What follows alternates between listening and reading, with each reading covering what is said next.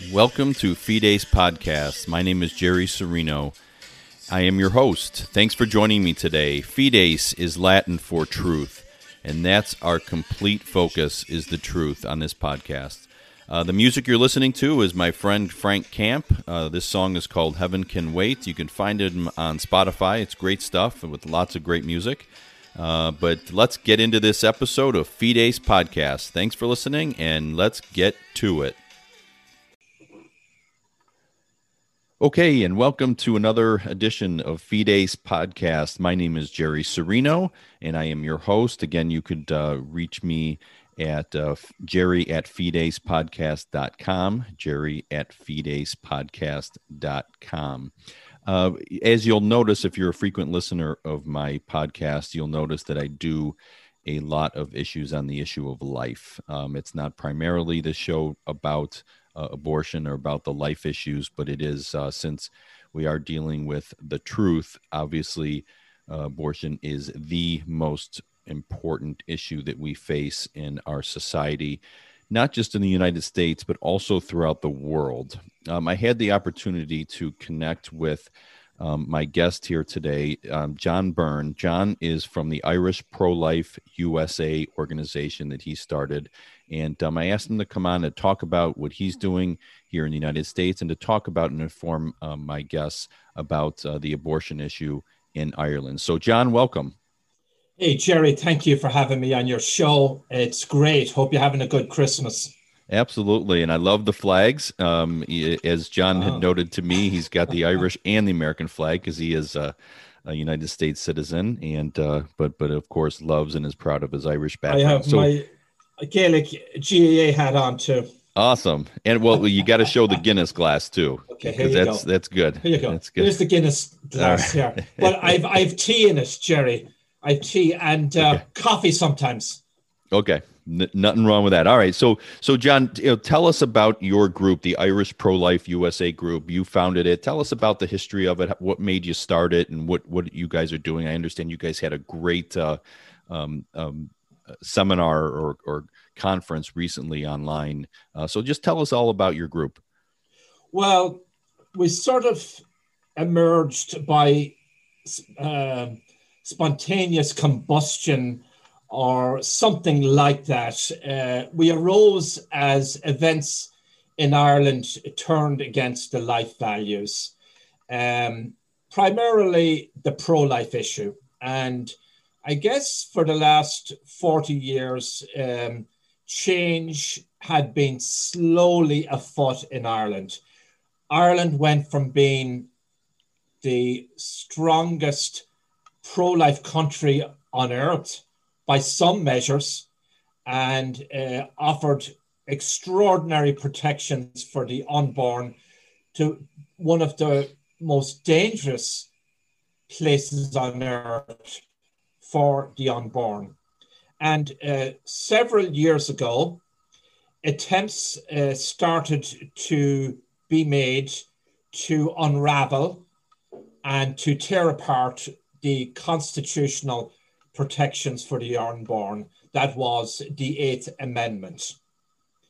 And I say go back 40 years because there were all kinds of pressures, subtle and not so subtle, to introduce abortion, and all failed miserably during most of that period because strong majorities, overwhelming majorities through the recent decades, voted to protect the unborn, and that came to a head with the introduction of the Eighth Amendment to the Irish Constitution in recent times. As I said, the pressures came about to remove the Eighth Amendment. There were other pressures prior to that. And if we want to take a critical turning point, we could look to the financial crisis that occurred in Ireland about 10 years ago, when all economic hell broke loose. Many people lost their jobs. Many people lost their homes. Many people were bankrupted, and many people emigrated from Ireland. And it reminds you of that old saw, never take advantage of a crisis, or never let a crisis go. It's a great opportunity for those who want to create development. We've seen that through history, Russian revolutions, French revolutions, and maybe what happened 10 years ago was the equivalent, the Irish Revolution. And so a lot of the left-leaning forces in Ireland became extremely left-leaning and started to promote their extremely social liberal agenda and started voicing the idea of liberalizing abortion in Ireland. And so that was where the groundswell ultimately started. They introduced a so-called Citizens' Assembly in Ireland, the government of the day, and that was giving a remit to look at a host of issues, not just abortion, but sort of a weird amalgam of issues: abortion, climate change, social justice issues, and so on and so forth. And that came about in the wake of the financial crisis, which, of course, led to the election of a lot of left-leaning forces and the hardening of left-leaning populist ideology. The Citizens' Assembly in Ireland proposed that Ireland legalize abortion, and then it was handed on to various committees in the Irish Parliament, and there was debates on both sides. The parties that we highly expected to stand by their pro-life commitments, Fine Gael, Fianna Fáil, and some other independents, abandoned their strong support of the pro-life cause, and then many of the parties left it up to individual members to take their own positions on it. Fianna Fáil, sadly, came out. The leader of Fianna Fáil says, I am taking the repeal the Eighth Amendment side. And the Eighth Amendment went out for referendum. And it was a sort of an odd choice that was given to the Irish people. They were told to either repeal or retain the Eighth Amendment. And those on the repeal side, you voted yes for repeal. And yes has a very positive sounding connotation, to repeal, to lift the yoke of the so-called yoke of abortion, or you voted to retain. And it was a one-sided campaign. The repeal side were heavily funded by money from abroad and in America. And the retain side, were out-marketed and out-funded.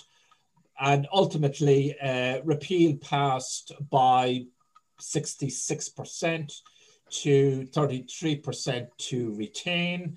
That said, at least over 700,000 Irish voters voted to retain the Eighth Amendment. Mm-hmm. But the odd thing about it was many of these same voters who voted to repeal later told pollsters that they actually only voted for repeal for a light liberalizing of abortion, not for a draconian, dangerous, and a sinister abortion on demand regime. And that's what the Irish voters got. They wanted, that women in crisis pregnancies had some kind of a choice in some cases. But ultimately what most of them, or many of them, really voted for was on the so-called hard choices,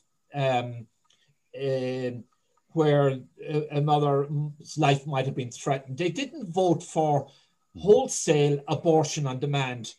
And I think that point to me anyway, looking at the data, was reinforced by the most recent general election results this year in January, where many of the most vocal proponents of abortion in Ireland got swept out of office. Mm-hmm. And many of those, and all those lawmakers who had voted against abortion, the subsequent abortion legislation that came in the wake of the Eighth Amendment, they got swept back into power, despite what some of the early cynics said. And many of them got returned to their seats in Dáil Éireann with very large majorities. So just to interrupt you there real quick on that, do you think that the fact that people were the pro-abortionists were swept out and the pro-lifers were brought back in, do you think that was based upon the regret, or do you think that the pro-life base got jazzed up when they saw what was happening? Is there a sense of that? I think it's a combination of both. Mm-hmm. Many of the pro-life candidates are very good constituency workers. It's worth noting that Peadar Tobin had a huge return in the poll in Meath. He was the keynote speaker at our recent webinar, which will be released as a video very soon. Good. And is strongly pro-life, but he's also has a more universal agenda of all the life issues and social issues. And he left his old party, Sinn Féin, to set up Aon 2, the fastest growing political party and the only pro-life party in Ireland. There is strong evidence also that there was a pro-life wave of sorts in Ireland, because I looked at some of the data subsequently, and there were a lot of transfer votes to those candidates from other pro-life candidates.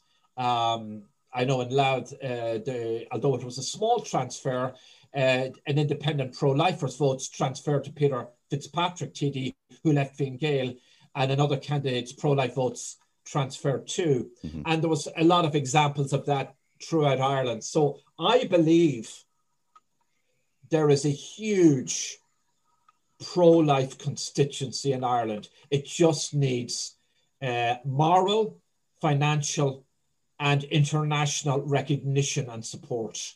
And it needs all the prayers we can give.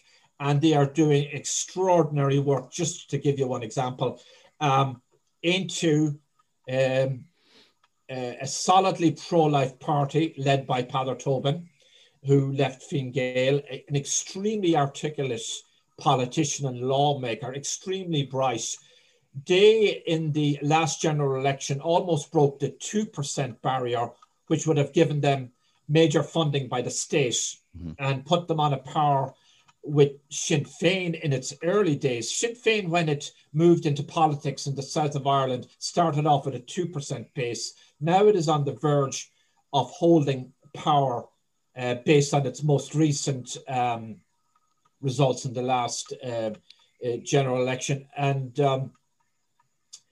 also in recent polling, Aon 2 had a huge surge in support, which would put it over the 2%, maybe in the region of 4%. So I think there's a strong likelihood of Aon 2 having several seats in the Dáil and a slew of councillors throughout Ireland, north and south, because they are expressing a dynamic vision of Ireland of the future. Now, they're not the only pro-life game in Ireland. There are other pro-life candidates, and maybe other pro-life parties will emerge. So I have a question, because, what was so interesting about having you on is because, we don't, here in the U.S., we don't know about other countries, and in particular here, Ireland, and in all sorts of areas. So it was interesting to hear all that you said about, the financial crisis, because so much of what you said sounds very familiar to the United States here. one of the problems in the United States, in my opinion, is the media. Here in the United States, the media is extremely left-leaning. Not even to say left-leaning; they're not even media anymore. They cover things up, they ignore things, they put a positive spin on things, they overwhelmingly criticize, the conservative side and the like. What's the media like in Ireland? I have to acknowledge I've been away from Ireland for quite a few years, but I go back on regular visits. I am a US and Irish citizen. I'm also a media person. Mm-hmm. And Jerry, just let me get a plug. I want to have you on my podcast soon. But it's a very concentrated media market in Ireland, and it's controlled by maybe 4 or 5 major companies. And according to Peadar Tobin's data, I found it interesting. There are about 1,000 active journalists in Ireland, and there's a lot of groupthink within the Irish media. So if you're outside that groupthink, you're ostracized or you're a bad person. And it's very socially liberal, very pro-abortion. That is not to say there's not a lot of very strong, exemplary, pro-life media journalists out there. But if you want to succeed in a lot of these media organizations, you've got to fall in line if that's the price of your soul. Right. I hope it's not. Fortunately, there are some alternatives emerging to Ireland's the liberal leaning media in Ireland. Not to say that there's not conservative elements in it. Grip Media, for example, is a very large and successful media platform, and it covers a broad range of issues in a realistic way, in ways that you won't find on Irish media websites or print media or on television. They have extraordinary guests. They have extraordinary writers and content. I'm also a contributor, but regardless of that, I've noticed they have a Facebook page, they have a website, and it just amazes me, the energy of that site. And it's provocative, but it gets both sides of the story. Yeah. No, that's great. It's great. And I love hearing about other countries that we're not as familiar or comfortable with as far as the politics and what goes on there. And as I mentioned early on, I'm part Irish, not all Irish, but certainly that adds to my interest and desire for knowing what's going on in Ireland, and a huge curiosity. So I want to kind of conclude with, John, just allowing you to talk about again further how all the groups and organizations that you're a part of, and how people can find you and help out, not just here in the United States, but in Ireland, because look, we're all interrelated, and we want those of us that are pro-life here in the United States, we want other countries to be. And you did also mention that the pro-abortion side, or those that supported the repealing the Eighth Amendment in Ireland, were supported by a lot of outside money, meaning outside of Ireland, so United States influencers and so on. So, we want to help each other. So I'll give you as much time as you need to just, tell me how people can find you, reach you, support you, and in the groups that you're a part of. Oh, thanks, Jerry. I want to sign you up as a member of Irish Pro-Life USA. You don't have to be Irish to be a member. You're half Irish anyway, Jerry. Yeah. And Irish and Italian go back a long ways here. I can be found on Twitter. I use the long name John Aidan Byrne. I have my own Twitter account, but we're also on Twitter as Irish Pro-Life USA. We're on Facebook at Irish Pro-Life USA. They can get us, email me, irishprolifeusa@yahoo.com. They can text us at 973 529 4699 529 4699. We're going to have our website up soon. We're working on that. Great. So it's Irish Pro-Life USA on Facebook. I just want to note that there are, I know the numbers vary, but maybe 70 million people of Irish ancestry worldwide. And the Irish government in recent years has done a lot of outreach to the Irish diaspora, and recently published a very fat document on how it's going to deepen the bonds between the Irish diaspora in America and worldwide. And there are quite a lot of Americans who have US citizenship. So that gives you a flavor of, the connections. One of the great Irish statesmen of all times, Eamon de Valera, was born in New York City, and the legend is that he avoided execution at 1916 after the Rising and so on, and in the subsequent upheavals, because he had US citizenship. We need help to grow as an organization. We need practical skills. We need social media skills. We need the backing of business people. We need volunteers. We need good organizers in all the major cities. This might seem out of the box, Jerry, but we'd love to set up a chapter in Silicon Valley, because a lot of things that are happening in the world today are happening in Silicon Valley. I do believe there are a lot of pro-lifers and conservatives in Silicon Valley. I know one very prominent conservative who works in social media, and he is based in Silicon Valley. I don't know if he would step forward, but we need them. They can call us, DM us privately. We know what's going on in social media and how Parler has taken off in the wake of some of the censorship.